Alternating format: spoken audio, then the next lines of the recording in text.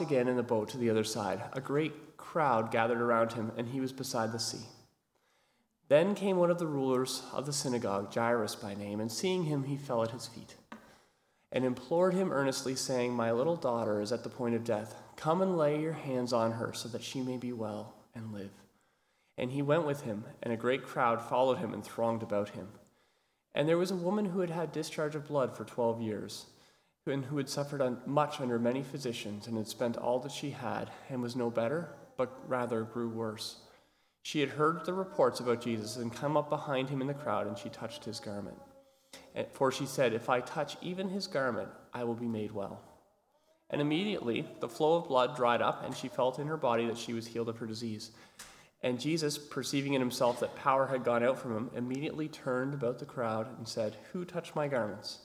And his disciples said to him, "You see the crowd pressing around you, and yet you say, 'Who touched me?'" And he looked around to see who had done it. But the woman, knowing what had happened to her, came in fear and trembling, and fell down before him, and told him the whole truth. And he said to her, "Daughter, your faith has made you well. Go in peace and be healed of your disease." While he was still speaking, there came from the ruler's house someone who said, "Your daughter is dead. Why trouble the teacher any further?" But overhearing what they said, Jesus said to the ruler of the synagogue, "Do not fear, only believe." And he allowed no one to follow him except Peter and James and John, the brother of James. They came to the house of the ruler of the synagogue, and Jesus saw a commotion, people weeping and wailing loudly. And when he had entered, he said to them, "Why are you making a commotion and weeping? The child is not dead, but sleeping." And they laughed at him. But he put them all outside and took the child's father and mother and those who were with him and went in to where the child was.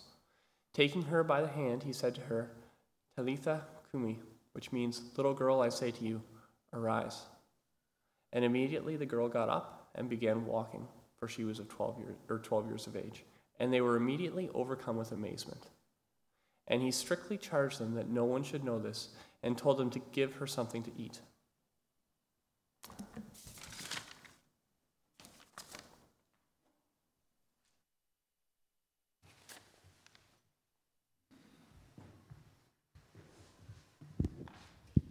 Thanks, Matt.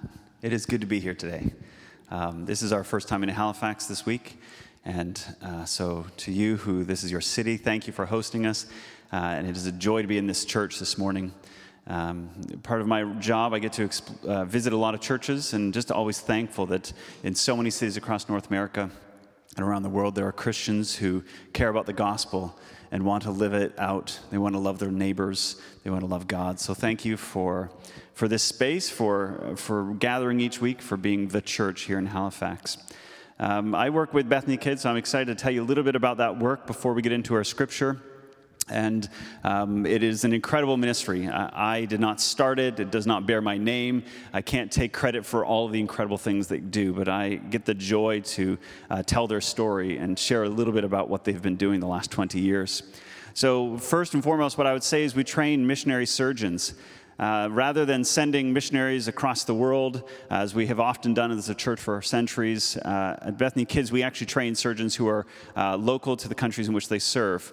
And we work across Africa. So the surgeons that we train are Africans. We train them both as part of our pediatric fellowship, so they're trained medically, but they're also trained as missionaries. So there's this gospel component, this scripture, so that all of the people who graduate from our program, they not only are competent physicians, they know how to heal physically, but they are also people who care about the scriptures and want to heal people and transform lives at a spiritual level. So we're excited that every year we get to see some of these folks graduate and serve across the continent of Africa, to the point that now we serve in 7 different countries, led in each of those countries by one of the former students who were part of our fellowship. Now, of course, as things grow, as we as an organization grow and these surgeons return home, we start to face different challenges that we need to find ways through. So as a surgeon gets back to their home country and they work in a hospital, frequently we'll find that hospital is just not equipped or prepared to pay a fair salary to these surgeons. So every year we ensure that the surgeons that we've trained get fair salaries. We provide for them. They are not surgeons who are able to come around North America and sort of do the missionary circuit and preach and share. They are in surgery. They're doing work. So I get to tell their story on their behalf so that they can serve at the front lines. And so as we train those surgeons, we also provide pediatric care. And we do that in those 7 countries through those surgeons. And that means every year we provide about 3,000 surgeries to kids who otherwise would have significant challenges in life or otherwise would not survive. And we get to treat them, we get to care for them, and we get to do that in a way that is Christ-centered. That everything we do is centered on this notion that Jesus calls us to love him and love others. So every year, 3,000 kids get access to care. And that care goes beyond the surgery room as we've trained these surgeons, as we provide for the surgeon's salary, as we, in many cases, pay for the children themselves. If they cannot afford to go to the hospital, we'll pay the bills for them. And then knowing that we need more than good surgery to be healthy, we provide, we'll say, more holistic care.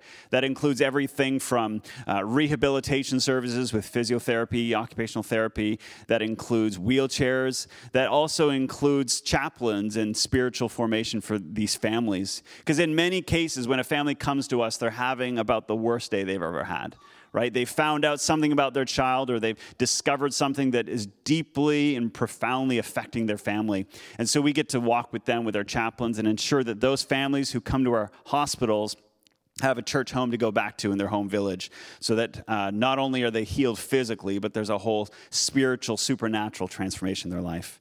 So that is the work that I get to be involved in.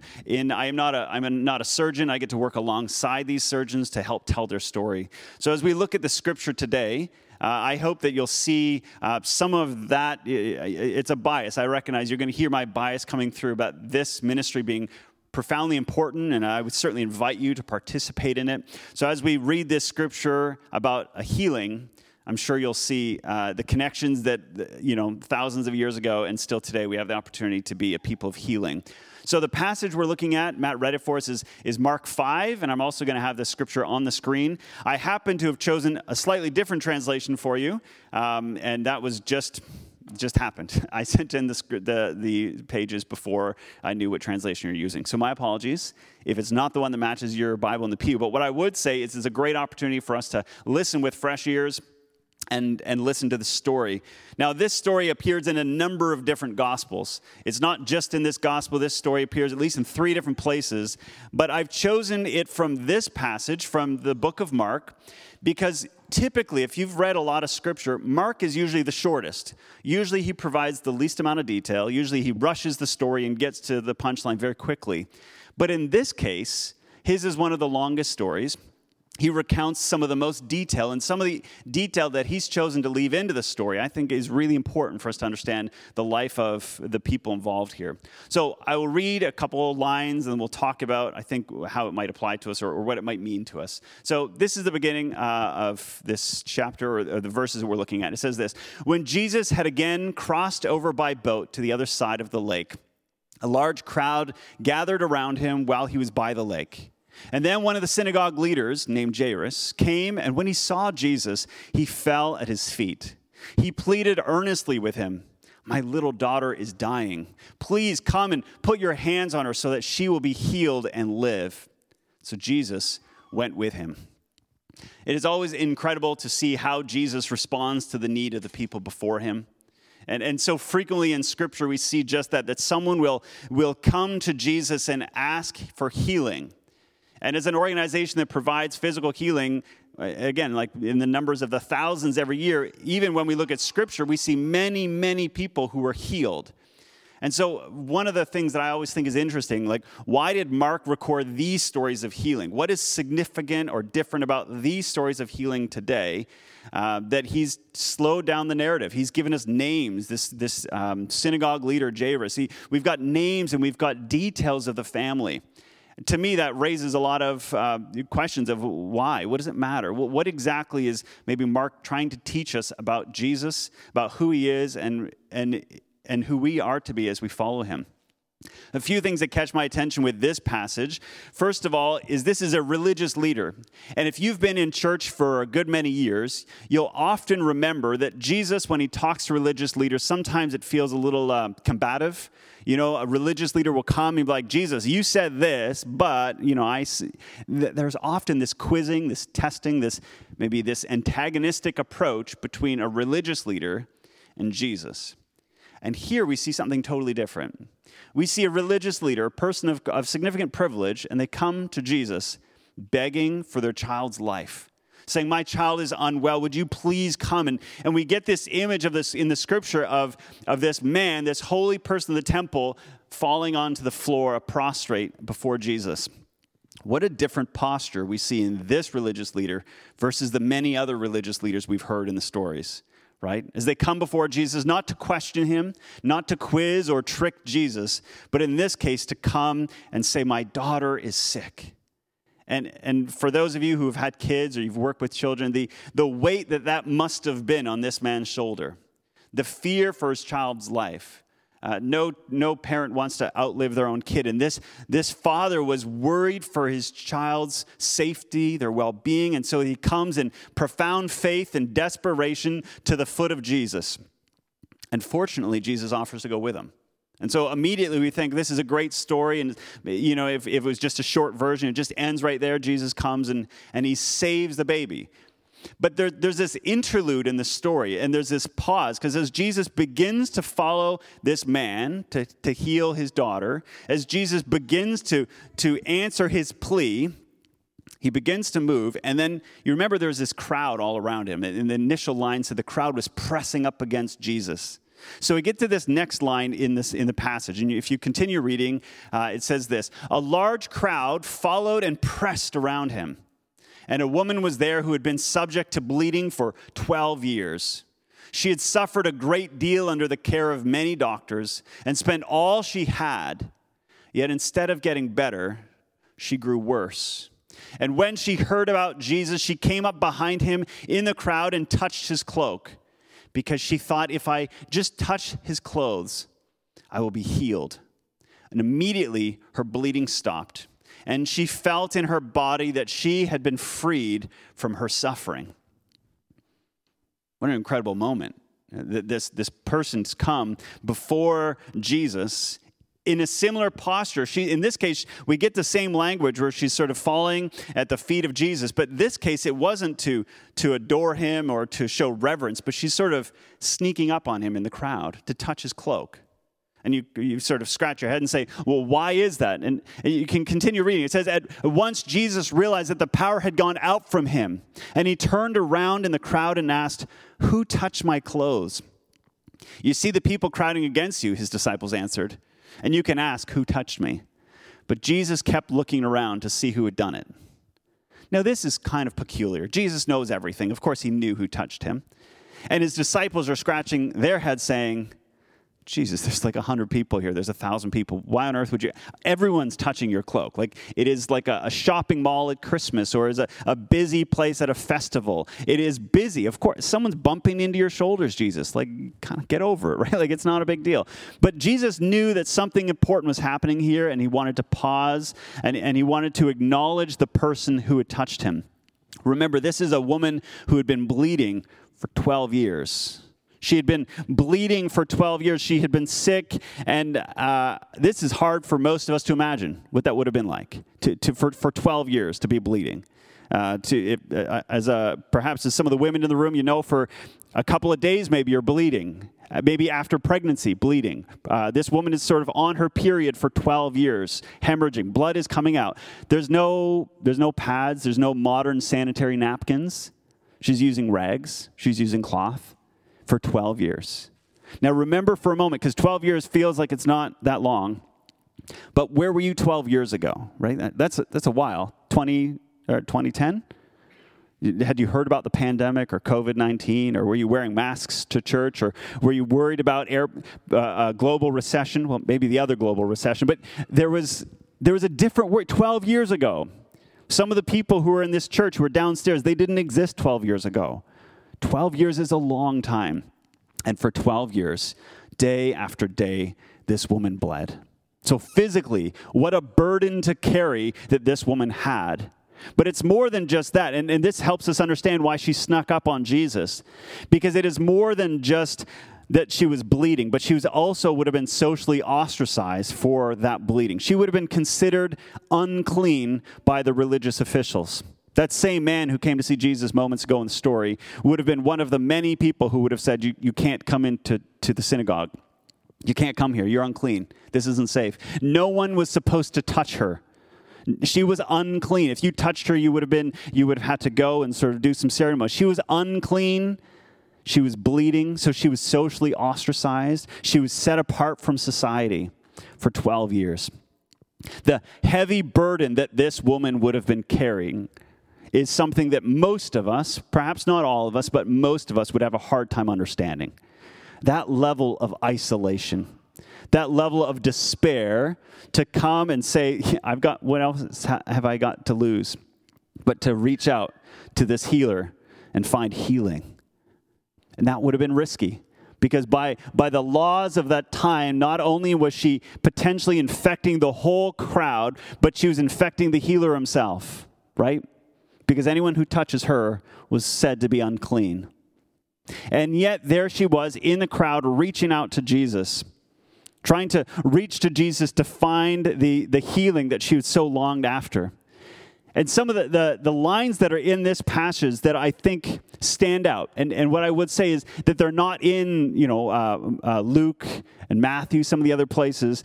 What we see here is that she spent all of her money and all she had, and she only grew worse. Now, as someone who works for medical charity, I can say that this is something that's common around the world. The story that this woman has is sadly very common. We see people who come to our ministry, who come to our hospitals. They've spent all they have trying to get healing from people who are not qualified to provide that healing. From people who give advice, maybe not great advice. I mean, we have this problem here in North America. A lot of folks dish out medical advice, and they're not medical people, right? You've experienced this maybe. Oh, I know exactly what's wrong with you. You think, really? You've done the x-rays. Friends and family may be well-meaning. This woman had spent all she had trying to find healing. There's this desperation. She was socially ostracized, which again is something we sadly continue to see. In our society here in North America, we don't have the same culture around, unclean versus clean. Although you can imagine there's still part of it in different ways. And if you've ever been the sick person, you are well aware that sometimes people feel a little hesitant to come visit. What if you get it on me? What if I get sick too? And some of that can add layers with religion and culture. You can have these layers of shame that is pressed upon someone. And yet this woman comes to Jesus. And what does she find in Jesus? She finds a healing touch. Jesus provides for her.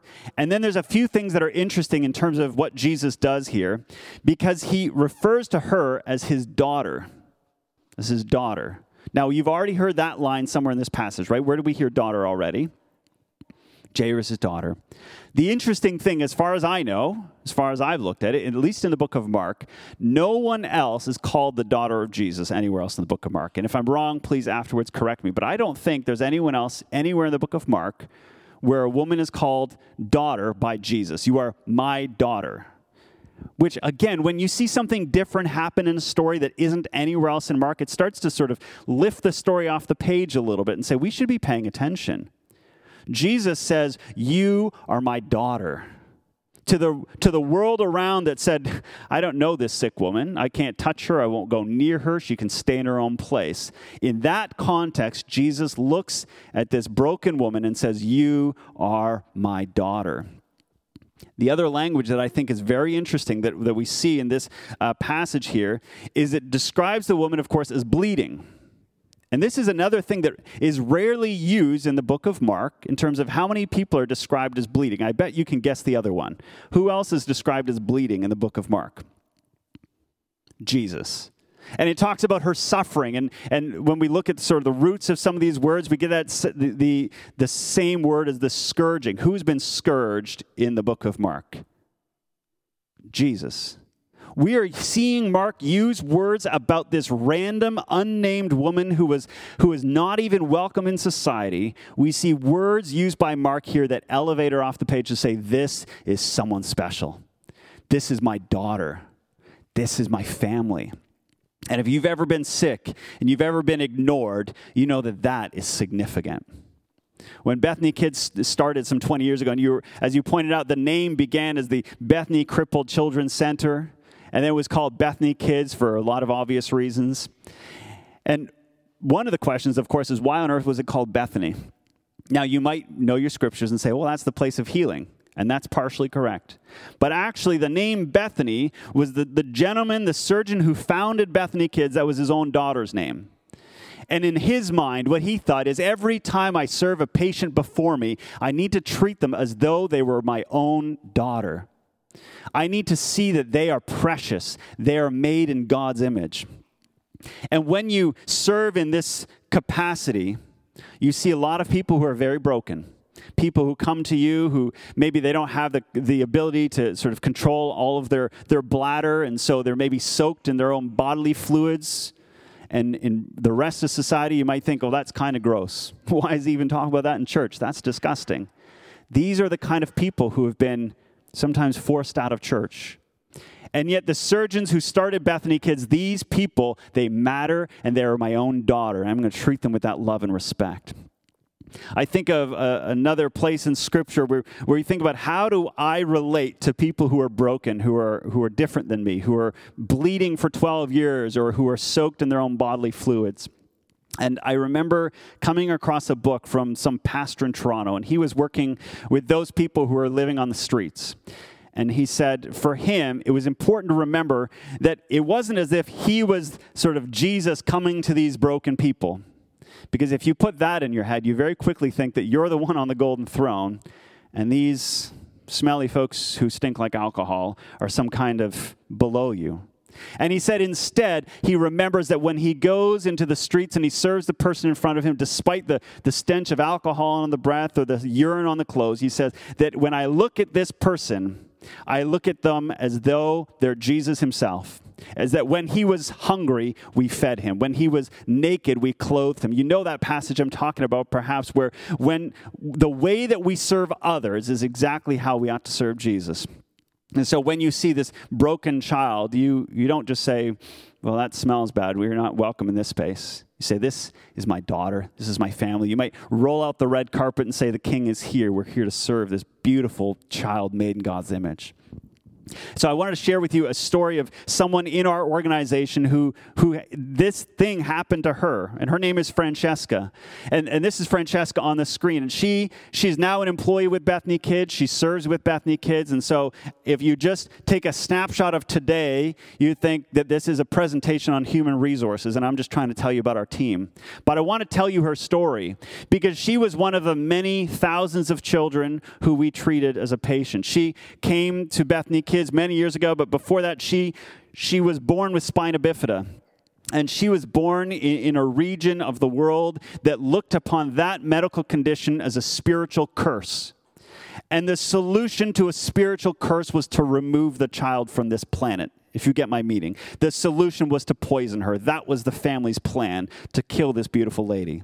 That was the plan, and it didn't work. She survived anyways, and so she grew up into her teenage years still with this condition, this disability that prevented her from interacting with the rest of society. And in fact, she recalls at one point there was a family wedding that every single person in the family was going to the wedding, and she wasn't invited because she wasn't clean. And she said herself she knew she smelt like urine because she didn't know how to control her bladder. She didn't have the medical resources to care for herself. And just like the woman in the story, everyone she spoke to gave her lousy advice, right? We give this advice all the time. Maybe it's you. Maybe you're the problem. Who sinned, this person or their parent? But the people of Bethany Kids, the founder, the person who started this ministry many years ago, when they met Francesca, they cared for her medical needs. And because they did that, her whole life was transformed. To the point that not only did she become a Christian and an evangelist, but so did her family, become elders in the church. Her whole family was transformed, her naturally in terms of medical care, but also supernaturally. And my belief is that when a ministry like this one actually treats the people around us the way Jesus does, lifts them up and allows the healing to come from a place of love, that is when the world can get transformed. But of course, that comes at a cost, because this story, you remember we started with a different story. We started with Jairus, and then we had this interaction with a random woman who we don't even know her name. And you think, well, whatever happened to the other girl that we're going to see? Well, the story continues. And you'll see, while this incredible thing was happening, it says this, while Jesus was still speaking, some people came from the house of Jairus, the synagogue leader. Your daughter is dead, they said. Why bother the teacher anymore? Overhearing what they said, Jesus told them, don't be afraid, just believe. He did not, so at that point, we'll pause for a moment, just believe. You think, like, really, Jesus? Like, I just saw you heal this person. I cannot begin to imagine what Jairus is feeling. I'll say that. I don't want to imply too many things, but I can tell you how I would have been feeling. If I had come to Jesus, come to the healer, I had bowed before him, said, Jesus, you're the great healer, and he says, I'm coming, I'm with you, and he's on his way, and en route, my kid dies. I wouldn't have been happy, I'll be honest.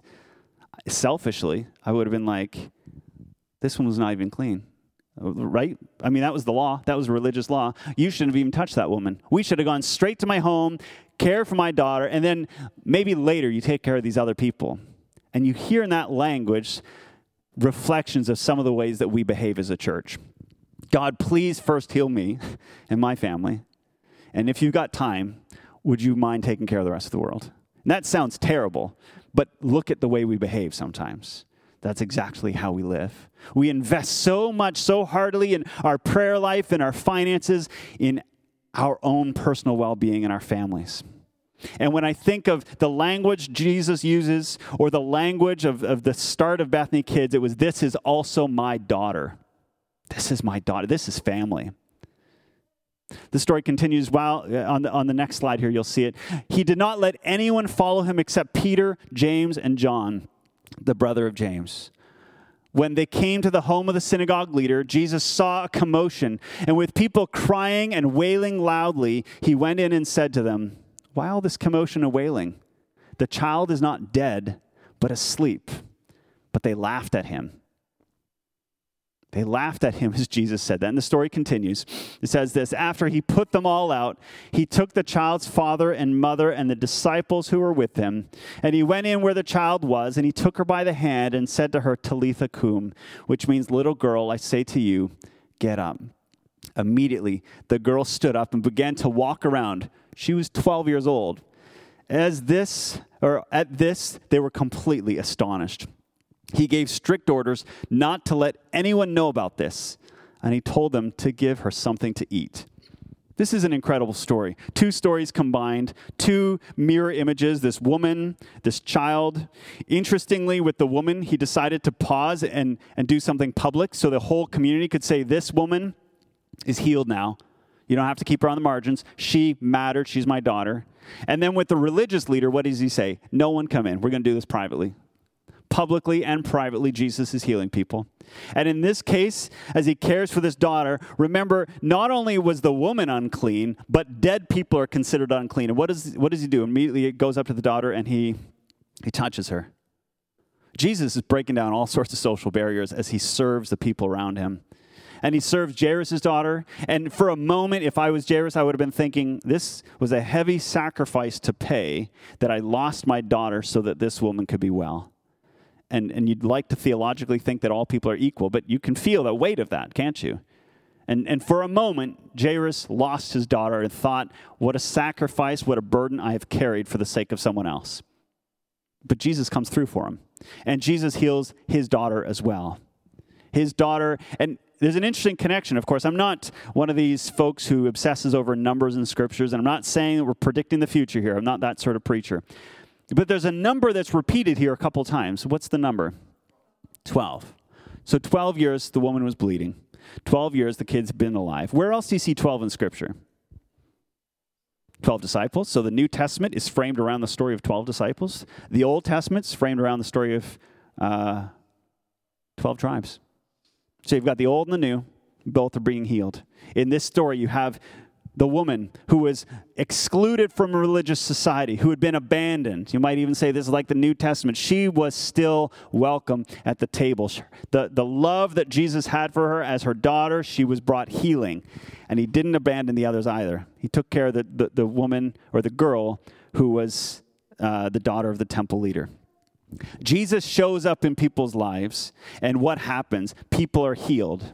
And the way he heals them is, as I see it, and in his entire ministry, is through this profound sense of loving others. He is so profoundly loving those people that he shows up in their lives. He's so profoundly loved you that he dies on a cross. This is the kind of Jesus we serve, a God of love. That is the word that is most commonly describing God, most precisely defining Jesus, is that Jesus is love. And that love heals people. And when we read this story, there's a few things that I think we can always take away. I don't know your life and the specifics of your life to know how this is applied entirely. But I would say this: we can learn from this scripture the character of God, that God loves people. Jesus loves you. He loves those who are in the church, like the little girl who is in the temple or in the synagogue. He also loves those who've been excluded, the woman who wasn't even allowed in the front door. God loves those people, and he's willing to show up and provide healing so that their lives would be transformed. This loving, healing pattern is one that you see throughout the scriptures. So we can learn a lot about Jesus. And you could come to church every week, and every week you could say, wow, Jesus is good. And to be clear, you should do that. That's a good thing to do. Every week you can come and say, Jesus is good. God is good, and he loves us. And if we just did that and said, that doesn't actually change my life, we're missing half of it. Right? When Jesus was called to say what is the most important thing, it was love God and, what's the other bit? Love others. So when I read a passage like this, I don't just see the character of God, but I see what the character of the church should be. We, as we reflect Jesus, should be a people just like that, who love others, who provide healing for others. Now, again, I recognize as a person who works for Bethany Kids, I'm a little biased. And I would say that I think that the folks at Bethany Kids do this brilliantly. They do it, it's amazing. And I would say to you, if you want a takeaway, you want something, for those of you who want very specific applications from Scripture, donate your money to Bethany Kids. That would be a very specific thing you could do. Right? And I'll be very transparent about that. We could use the help so that we could transform more lives like Francesca. But even more broadly, what I would say is whatever you do, whatever you take away from this passage, if we are excited by Jesus being a loving, healing God, and we say we want to follow that Jesus, then might I suggest to you to do exactly the same thing to your neighbor. Be a loving and healing neighbor so that they might see the glory, the goodness, and the love of Jesus. I'm going to invite the band up, and we're going to have them play a song for us to take time to reflect on the scriptures, not just on my words. This isn't just a time to sort of text Bethany Kids your money, but what I would say is a time to consider the words of the scripture, and maybe I've misinterpreted something, and that's okay. I'm not God, but we look at the scripture and we see his story unveiled. And I encourage you to look at that story as I read it and as Matt read it, and to see what of this story transforms your understanding of God, and precisely for today, what needs to transform in your life as you walk out this back door and as you leave church. Let me pray with you if you would. Jesus, we thank you that in all things, in all ways, you were here before us. You are the centerpiece of creation, the cornerstone of this church, and we come before you humbly. 2,000 years after some of these stories were written down and took place in a country that wasn't even named. And we come before you and we say that you are the center of all we do.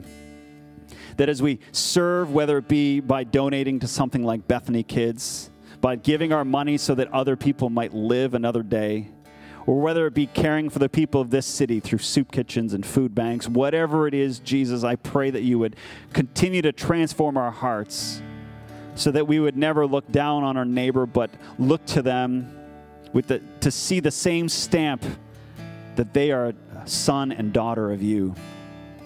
help us as we bring healing to this world to do so with a deep and profound, compassionate love, a love that we see so perfectly mirrored, so perfectly defined in your actions on the cross. Jesus, we pray in all things, you be the center.